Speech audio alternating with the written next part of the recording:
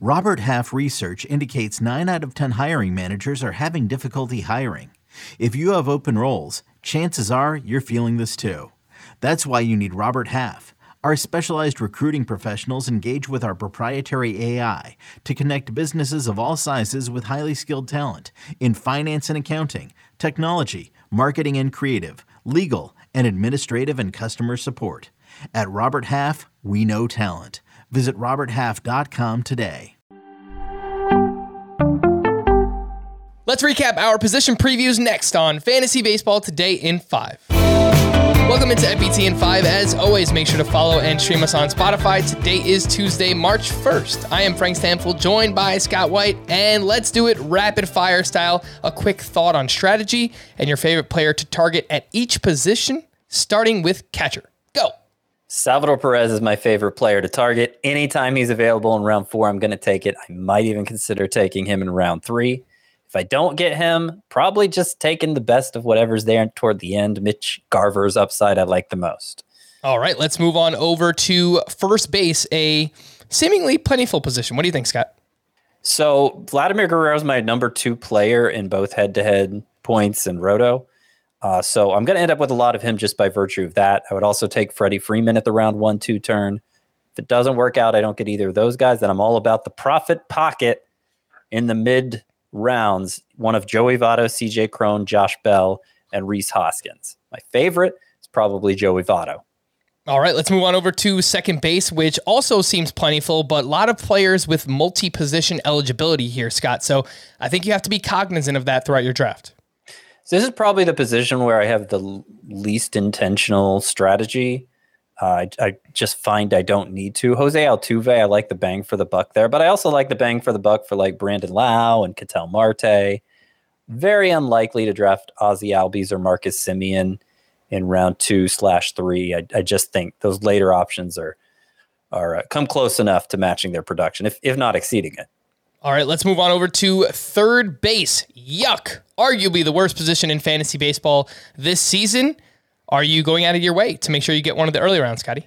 So this is the position where I probably have the most intentional strategy, apart from the whole Salvador Perez thing at catcher, right? I think there are, if Salvador Perez is the singular biggest advantage you can get at any position, then the top 5 third basemen are the second biggest advantage you could get at any position. Jose Ramirez obviously is the first rounder. Rafael Devers and Manny Machado probably going to round 2.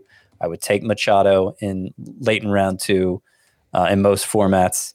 But I take a lot of Austin Riley and Nolan Arenado too, just because I don't want to be caught holding the bag at this position and having to cross my fingers for a bounce back season for like Anthony Rendon or Matt Chapman. If it comes to it, that's what I'll do. But you don't want to be in that position where you're just hoping, because there's not much to fall back on if it doesn't work out. All right, shortstop is loaded. They're 14 going inside of the top 90 picks in fantasy baseball this season. Scott, does that mean that you should pass on some of the early round guys because you know there's value later? Yeah, that's what I tend to do. I mean, I'm not overthinking it with the first rounders, Fernando Tatis, Trey Turner, Bo Bichette. I just don't overthink it for first round hitters in general. They're just so good. But yeah, I'm probably not paying up for Xander Bogaerts when you can get Carlos Correa so much later. Or even later than that, you got Willy Adames, who showed after joining the Brewers that he might have similar offensive potential himself. There's also Bobby Witt, who's available later. There are just so many options here that you don't have to try very hard to end up with a good one. And so I don't try very hard at shortstop.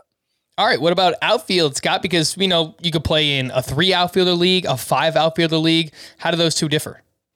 By quite a bit. I mean, 3 outfielder leagues, I'm very conscious about not filling the position too early, both because I don't want to prevent myself from drafting discounted options that are sure to be there later, and because, if I wind up with a crappy outfield in a 12-team 3 outfielder league where only 36 are started, there's going to be options emerging on the waiver wire all the time. You could totally piece together your outfield just from the waiver wire if it doesn't work out in the draft. 5 outfielder leagues, obviously, you can't be quite that cocky about it.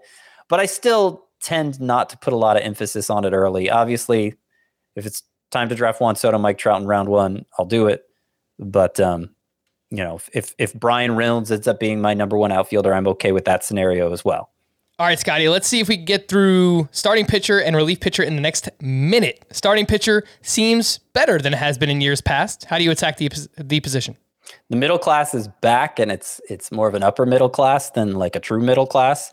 So I like to lean into that. I don't go for like the really expensive first, second round types. Probably not going to get any of my top 5 pitchers, but if I get 3 of my top 30, which runs through Justin Verlander, and if I get 7 of my top 55, which would include, like the Ian Anderson, Adam Wainwright's in that tier, Chris Bassett, guys like that, then I feel like I'm pretty good shape. And then I like to jump in late with the forgotten former ace trio of Kyle Hendricks, Zach Greinke, and Carlos Carrasco, who for some reason have slid outside the top 250 coming off just one bad year. All right, lastly, we have relief pitchers, Scott. So what do you do in, let's say, a points league where closers don't matter as much versus a categories league where you need saves? Yeah, so I don't want to overpay for saves. I know a lot of people are because there are so few roles determined, but for a lot of teams, you can guess who the closer is going to be. I think it's going to be like Scott Barlow for the Royals. It's going to be Dylan Floro for the Marlins. I like to load up on those guys who I'm pretty confident. I'd rather get 3 closers that I'm pretty confident in than pay a really heavy price for 2 that, are more certain to have the job. And then in points leagues, they're only 24. In a 12-team points league, there are only 24 reliever spots to fill. I think you can basically wait till the end of the draft unless you're wanting to pay up for a starting pitcher eligible relief pitcher.